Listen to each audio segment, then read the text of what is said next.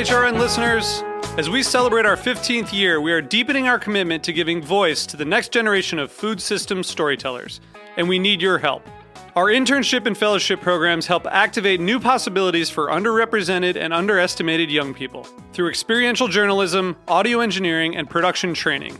Through these unique programs, HRN helps food equity stewards build essential workforce readiness skills that expand their potential and foster economic mobility. Please consider supporting these critical programs. And with a minimum donation, you can be entered to win a dinner for two at an amazing restaurant in one of 8 cities and tickets to a concert at a great venue in one of those cities. We have incredible partners across the country who have donated, as they also share our passion for helping to educate the next generation of food systems storytellers. Check out heritageradionetwork.org/15 to donate and enter to win today. That's heritageradionetwork.org/15 to donate and enter to win today. And make sure you donate before March 31st. Thank you. Today's program has been brought to you by Cane Vineyard and Winery, a Napa Valley winery committed to respecting the soil and dedicated to the creation of 3 Cabernet blends. For more information, visit cane5.com. You're listening to Heritage Radio Network, broadcasting live from Bushwick, Brooklyn. If you like this program, visit heritageradionetwork.org for thousands more. You're listening to Cutting the Curd, hosted by Ann Saxelby.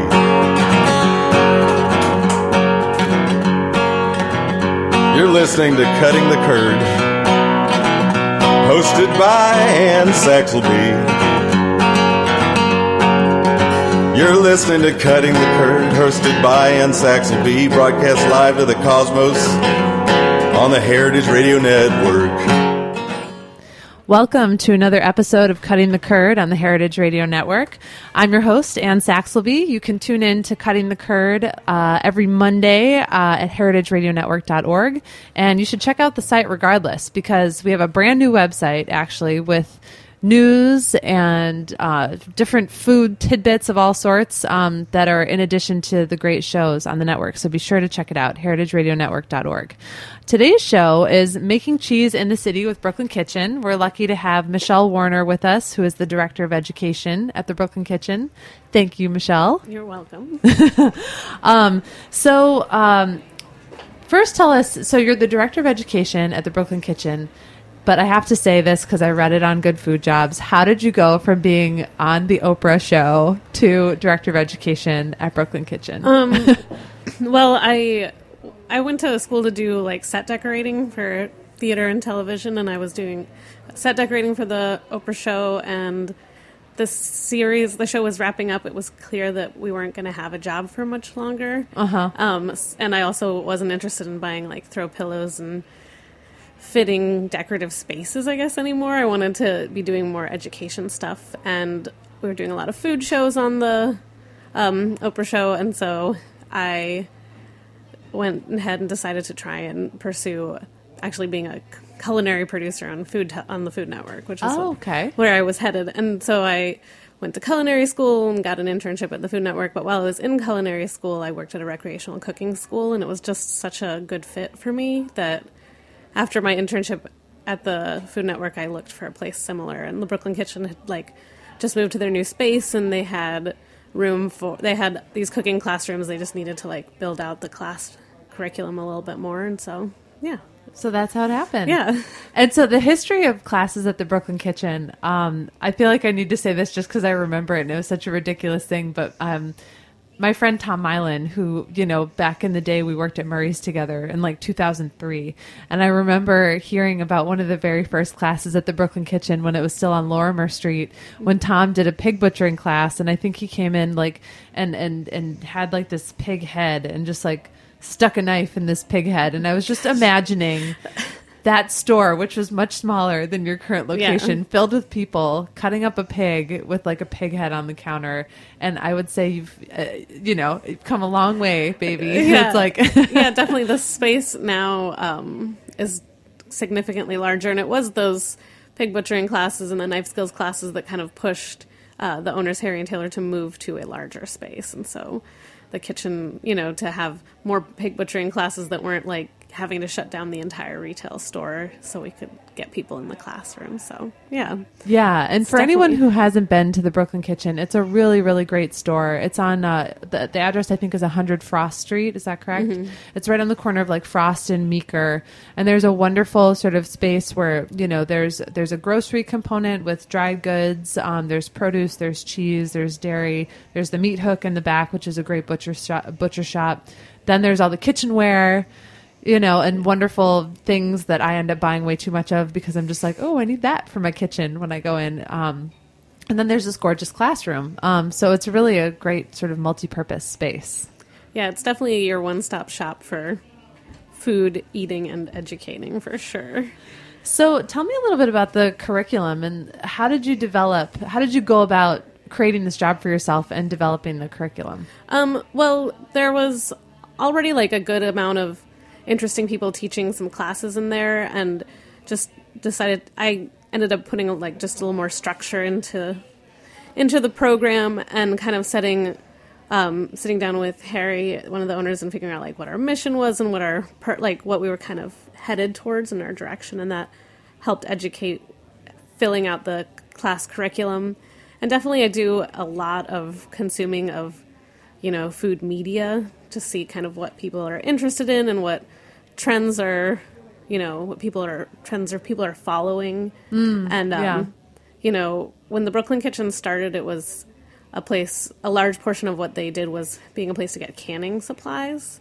And so we definitely have a good like basis of pickling and jam making classes. But, you know, I was just thinking the other day how our economy is, you know, on the rise and housing costs are going up and all those things. And I think it's also leading to people to like expand themselves outside of simple, like people know how to like pickle, and we still have pickling classes, but maybe, you know, it's time for like more broader classes or next level classes for that sort of homemaker DIY shtick. Yeah. Well, when we were talking a week or so ago, I still have this like dream in my head of like that urban homesteader boot camp, you know, like I feel like people, want to learn all these different skills, and you already teach many of them: pickling, butchering, cheesemaking, our cheesemaking classes, which I want to talk about more in detail. But yeah, that's really interesting. And it's interesting that you say it in relation to the economy, because I feel like, in my mind, the more the economy improves, the more people kind of outsource that kind of thing. But do you see the reverse? Do you feel like people with their leisure time actually want to invest in I think it's educating themselves? In some ways, people are like, oh, I don't, like, maybe aren't like, I need to like learn how to make my own granola, but there's someone who's making really great granola that I'd rather focus on buying something more specialty. But I think that with having more financial flexibility, you relax a little and you want to spend your evenings, you know, doing something to enrich yourself. New Yorkers are people who love to learn. Like, the new school is here, and there's so much adult education that's going on, and I think that that's a great way that people like to recreate. Mm-hmm. And so getting to expand yourself and learning how to do like a lot of our like ethnic food classes, like Thai street food. I saw Chinese takeout dinner for couples. I got to learn how to do that because Patrick, my husband, he loves Chinese food, and I actually can't. I hate it. I mean, I love good Chinese food, but I don't like takeout that we get from our neighborhood place because it's awful. So I feel like I have to come do that class. Yeah, we just added that one, and it's a really fun. It's a fun like take on it because New York, having lived in like 8 different states, I feel like New York has some of the best Chinese takeout, and it's kind of neat to learn those skills. I know that like having every instructor teaches me a lesson before they teach at the Brooklyn Kitchen, and having like learned things while those, you know, different instructors like Diana Kwan, who teaches that class, taught me some things while she did a scallion pancake, and that was just really cool to be like, oh, this is like pretty easy. I could just like, I have flour, I have scallions, I can make that. It's pretty satisfying to be able to create that stuff and customize it as well. Yeah. All right. Well, I'm going to sign up for that one for sure. So how do you find your instructors? And that must be a pretty serious vetting process, because if you're going to sort of authorize this person to teach, how do you sort of go about that? I always think like sometimes I've set up a really intense job for myself when we get instructors, because I am really particular about who we have teaching, because I want our students to have like the best experience. And I think we have, people really walk away satisfied with their classes at the Brooklyn Kitchen, because we've made sure that they're like working with a professional or someone who's confident in what they're doing and they've done it before. And so some of our instructors come to me and they just email classes at the Brooklyn Kitchen and they sound interesting and they come in for an interview. And others, I pursue. Our cheesemaking instructor definitely, like, I went out and found her, and the Roberta's Pizza class, which we have, they already had the relationship. It's kind of interesting to like go out and check out restaurants, and though restaurant chefs are some of the busiest people in the city, they want to expand and try, cooking in a different venue. So yeah, and kind of like I feel, as someone who works in food, it's like working at the store is different than doing a staff training for a restaurant. And it's nice to be able to have both things, because you kind of you inadvertently learn more about your profession and about the things that you purvey or that you cook when you do stuff like that. Yeah. Yeah. That's really interesting. And so who would you say is your sort of, is your audience? Who takes your classes? Our audience, our age range is pretty wide, but I'd say we're like mid-20s into like 50s is our medium probably stops at about 40. Okay. But we definitely have a wide range, and people bring their families, and it's like sometimes there's always that like really enthusiastic aunt who has that nephew who's really great at cooking, and so we'll get like a 12-year-old in every once in a while, and it's always really fun. Oh, that's cute. Yeah, they're just, I'm like, if your family feels confident, then we should try and let you in the classroom. But so that's our kind of medium age range. And then from there, it's usually just excited home cooks. We have professionals often will come take like the pig butchering class, because they might work the line in a kitchen, but they want to see the like breakdown of a pig. But there's a lot of couples that come, or singles looking for coupling, who come and take our classes. I was thinking, as the singles couple and begin to have families, and you can offer a whole range of kids cooking courses, in the next couple of years. Yeah, as Williamsburg like gets older in its current incarnation, the kids of our clients are growing up a little more, and so we're going to try having some kids classes in the new year, actually. So, yeah. Very, very cool. Well, I'm just looking, it's time to take a really short break, but when we come back, we're going to continue chatting with Michelle Warner of the Brooklyn Kitchen and talk more about your cheesemaking classes. So Great. Stick with us.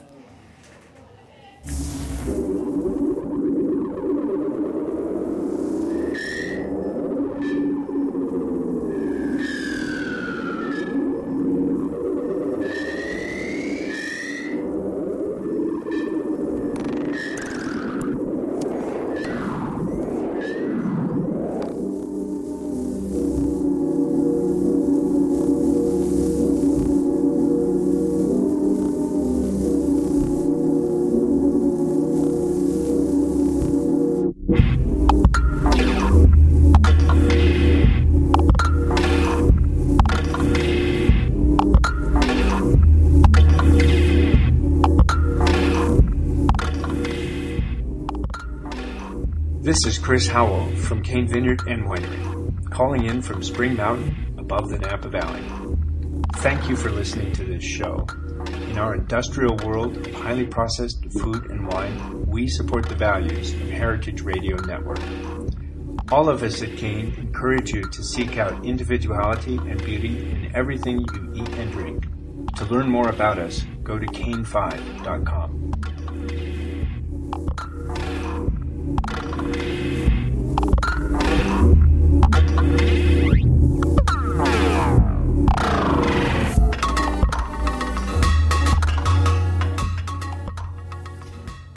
And we're back on Cutting the Curd. You're listening to the Heritage Radio Network. You can tune in to Cutting the Curd and a whole host of other great shows at heritageradionetwork.org. Today we're talking about making cheese in the city with Michelle Warner of the Brooklyn Kitchen. And in this segment, we're going to focus a little bit more on the cheesemaking curriculum at Brooklyn Kitchen.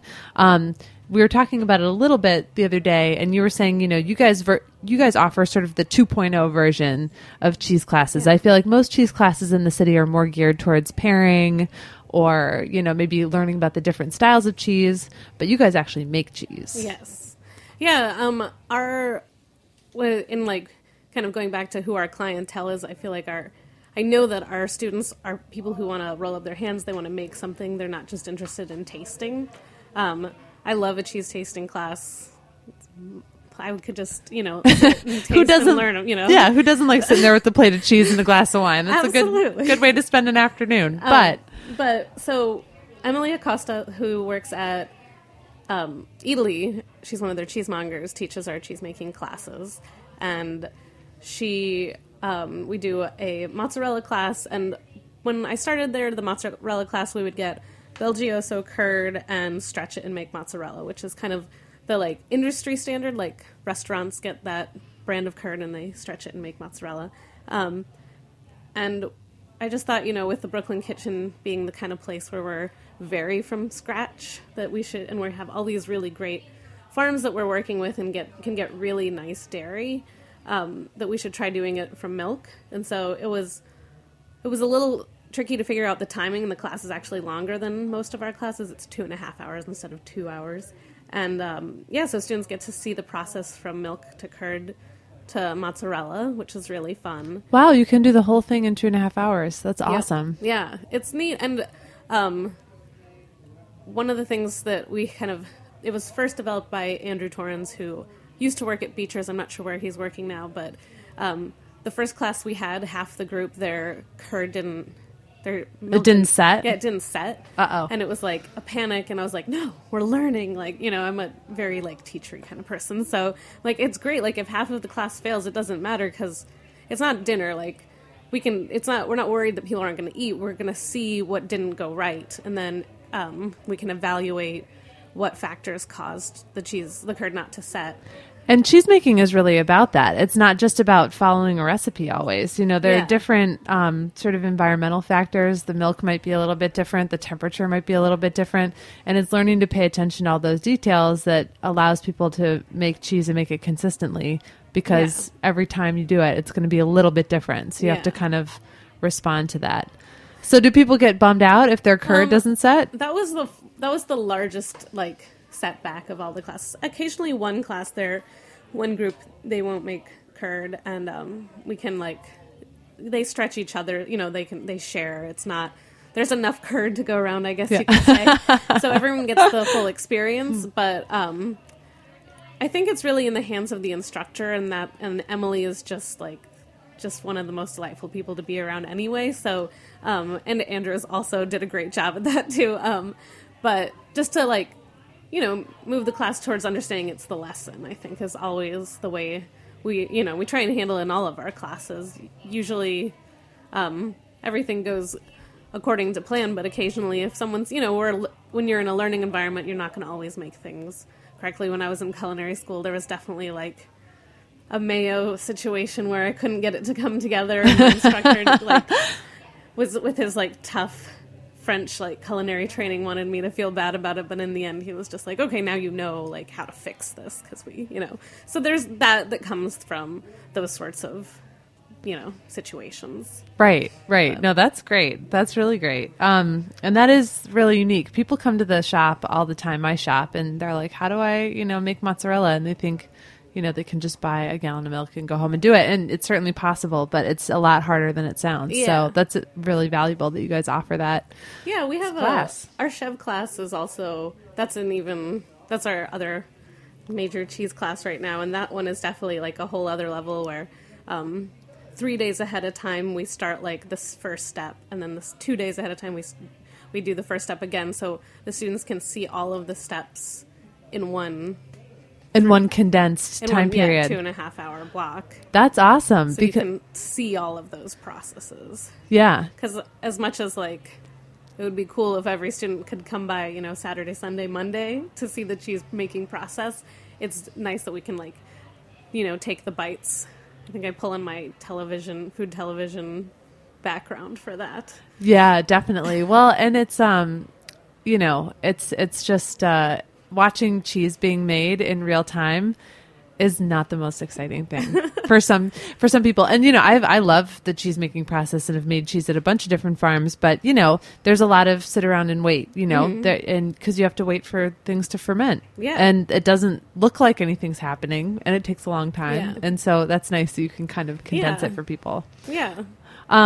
Well, so something that I really want to talk about is, sort of the popularity of cheese making, and sort of this whole like urban homesteading idea. It's like pickling and preserving is like kind of cool, butchering is cool, but cheese making still kind of like, like not, I know, not so cool. Yeah. So what's up with that? What do you attribute that to? Seeing all this, ingesting all the food media that you do. And, I think that there's such a, I guess a pig is an animal that you can see quickly broken down into usable parts, and that's really straightforward. And when you interact with, a pork chop, it's a pork chop, Even if you're making a meatball, it's very simple. And I think that cheese has such a wide variety, and, everyone loves, people, go nuts for some brie or love a good cheddar, and there's just such a wide range. It's kind of hard to wrap your mind around the smaller bites. Mm-hmm. And in cooking classes, it's definitely important to focus on those smaller elements and then build on those skills into more, because once you make a mozzarella ball, you could, burrata is another arm of the mozzarella world, or smoked mozzarella even, we need to learn how to take the smaller bites. And so I think it's a matter of people getting a little bit more comfortable and understanding that. And if you've ever made ricotta, it's incredibly easy to make ricotta, and it's very satisfying and delicious. And from there, hopefully people can see the simple parts and then expand on from there. Yeah. And it's interesting because, it's interesting that you mentioned a brie or a cheddar, people liking these certain types of cheeses. I guess cheese making is, has its challenges as well, because it's not possible to make, it's possible to make a lot of different types of cheese, but some of those aged cheeses, it's really hard, near impossible to make at home. Yeah. An aged cheddar or Gruyere style. Yeah. I recently did a staff training at a restaurant, and a guy came up to me afterwards and he was like, so you're telling me that I can go online and buy cultures, and I could buy the cultures to make Gruyere? And I was like, well, yeah, technically you could do that. And so, but I could see the wheels turning in his mind, and he thought that he was going to go home and make Gruyere, which, is a giant 80-pound cheese that needs to age in special caves for a year or more. And he was like, it was just really funny because I was like, well, it's not that simple. You know what I mean? Chev or mozzarella, absolutely. You can totally do that at home. But these more aged cheeses are a little bit trickier. Yeah. I think that it's just when you're working with sausage versus salami, salami is, it's also aged, and it has to be in a specific temperature controlled space, and it needs the right kind of bacteria, and just like cheese making. But sausage making is very, very simple and approachable, being Meat Hook has flavor combinations that I just appreciate and can't make myself. But the bacon cheeseburger, sausage, that's a good one. The green chorizo, all of them. Anyway, but if you're excited about making sausage, start there, and then work up to a place where you could maybe try curing your own meats and just making chev, and then you can age it. But yeah, if you're really going for the next level of making Gruyere, you obviously can't. You're going to have to maybe go on vacation someplace for a year. Maybe the Brooklyn Kitchen is going to have to build cheese caves. Yeah, all right, and then you can have an affinage course is the second part. But this is kind of a good segue then, because we're talking about people not really being able to make these more complicated cheeses at home so easily, and yet they do. I just heard last Friday actually, there was a cheese speakeasy that was put on by Matt Spiegler, who he's a blogger. He writes the blog Cheese Notes. He's actually been on the show before, and Jessica Stennett was his cohort in putting this thing on. And they basically had this event at a bar in Bushwick, and all these urban cheesemakers brought their homemade cheeses, and people went to town, and they just had cheese and beer. And from what I could see from the pictures, I mean, there were all different types of cheeses. There were wash-rind cheeses, fresh cheeses, bloomy cheeses. It was really impressive. So somehow, somewhere...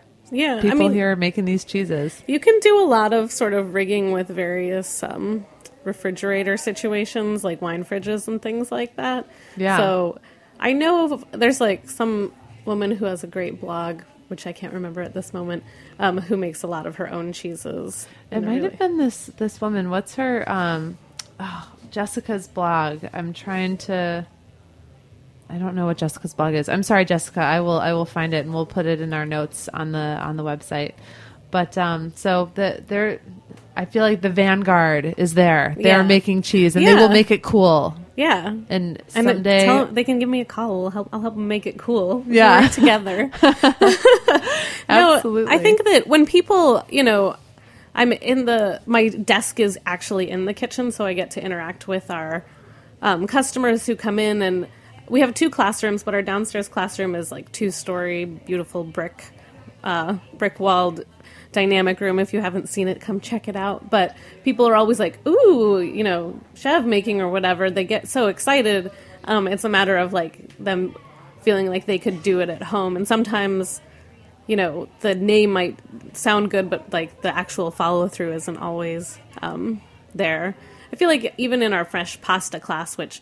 Making fresh pasta is just one of the best ways to enjoy pasta, and that class is very successful. But I wonder, like, how many people are going to actually go home and do it, because it does, you can, like, I know some women who, like, get together once a month or every couple months, and they all make a bunch of pasta, and then they freeze it, so then they have fresh pasta for a while, but it's like you're doing it together, and it's social.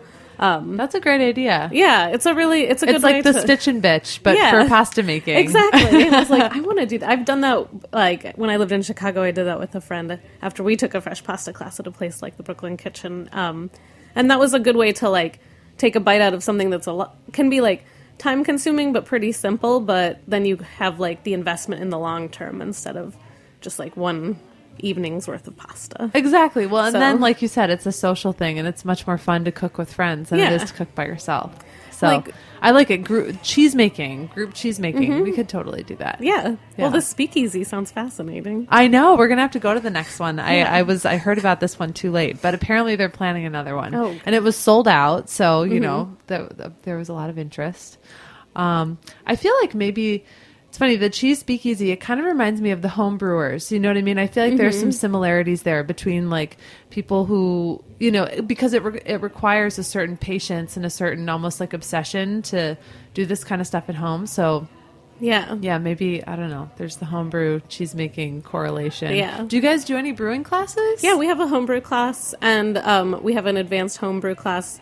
Less often. Once a month we have a home brewing class. That's great. And we have a whole section in the store to buy everything you could possibly need to brew beer and make cider and things like that. So we have a pretty strong homebrew clientele for sure.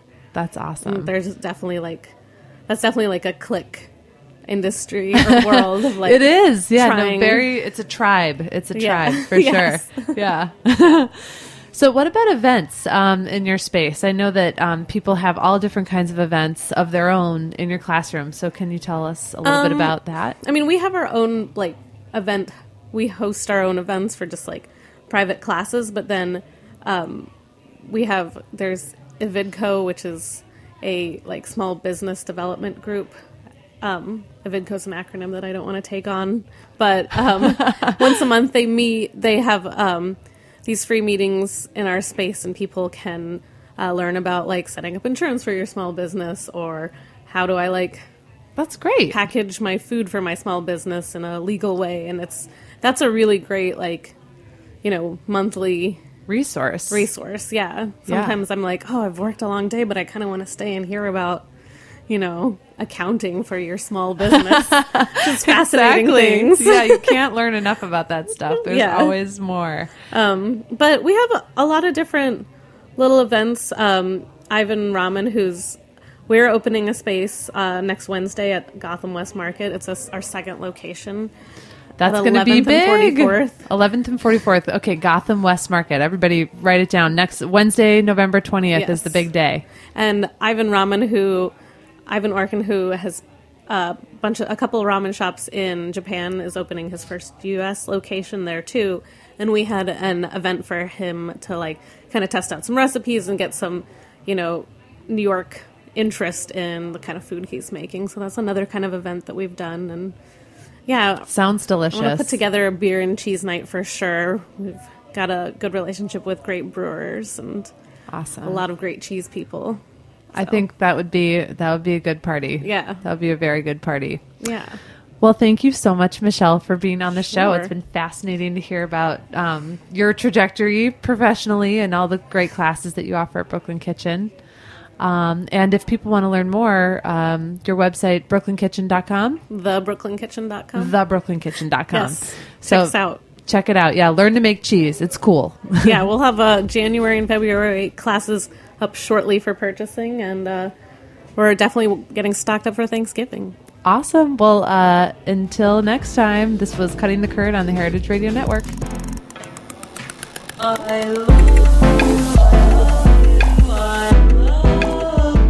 Thanks for listening to this program on heritageradionetwork.org. You can find all of our archived programs on our website or as podcasts in the iTunes Store by searching Heritage Radio Network. You can like us on Facebook and follow us on Twitter at heritage_radio. You can email us questions at any time at info@heritageradionetwork.org. Heritage Radio Network is a non-profit organization. To donate and become a member, visit our website today. Thanks for listening.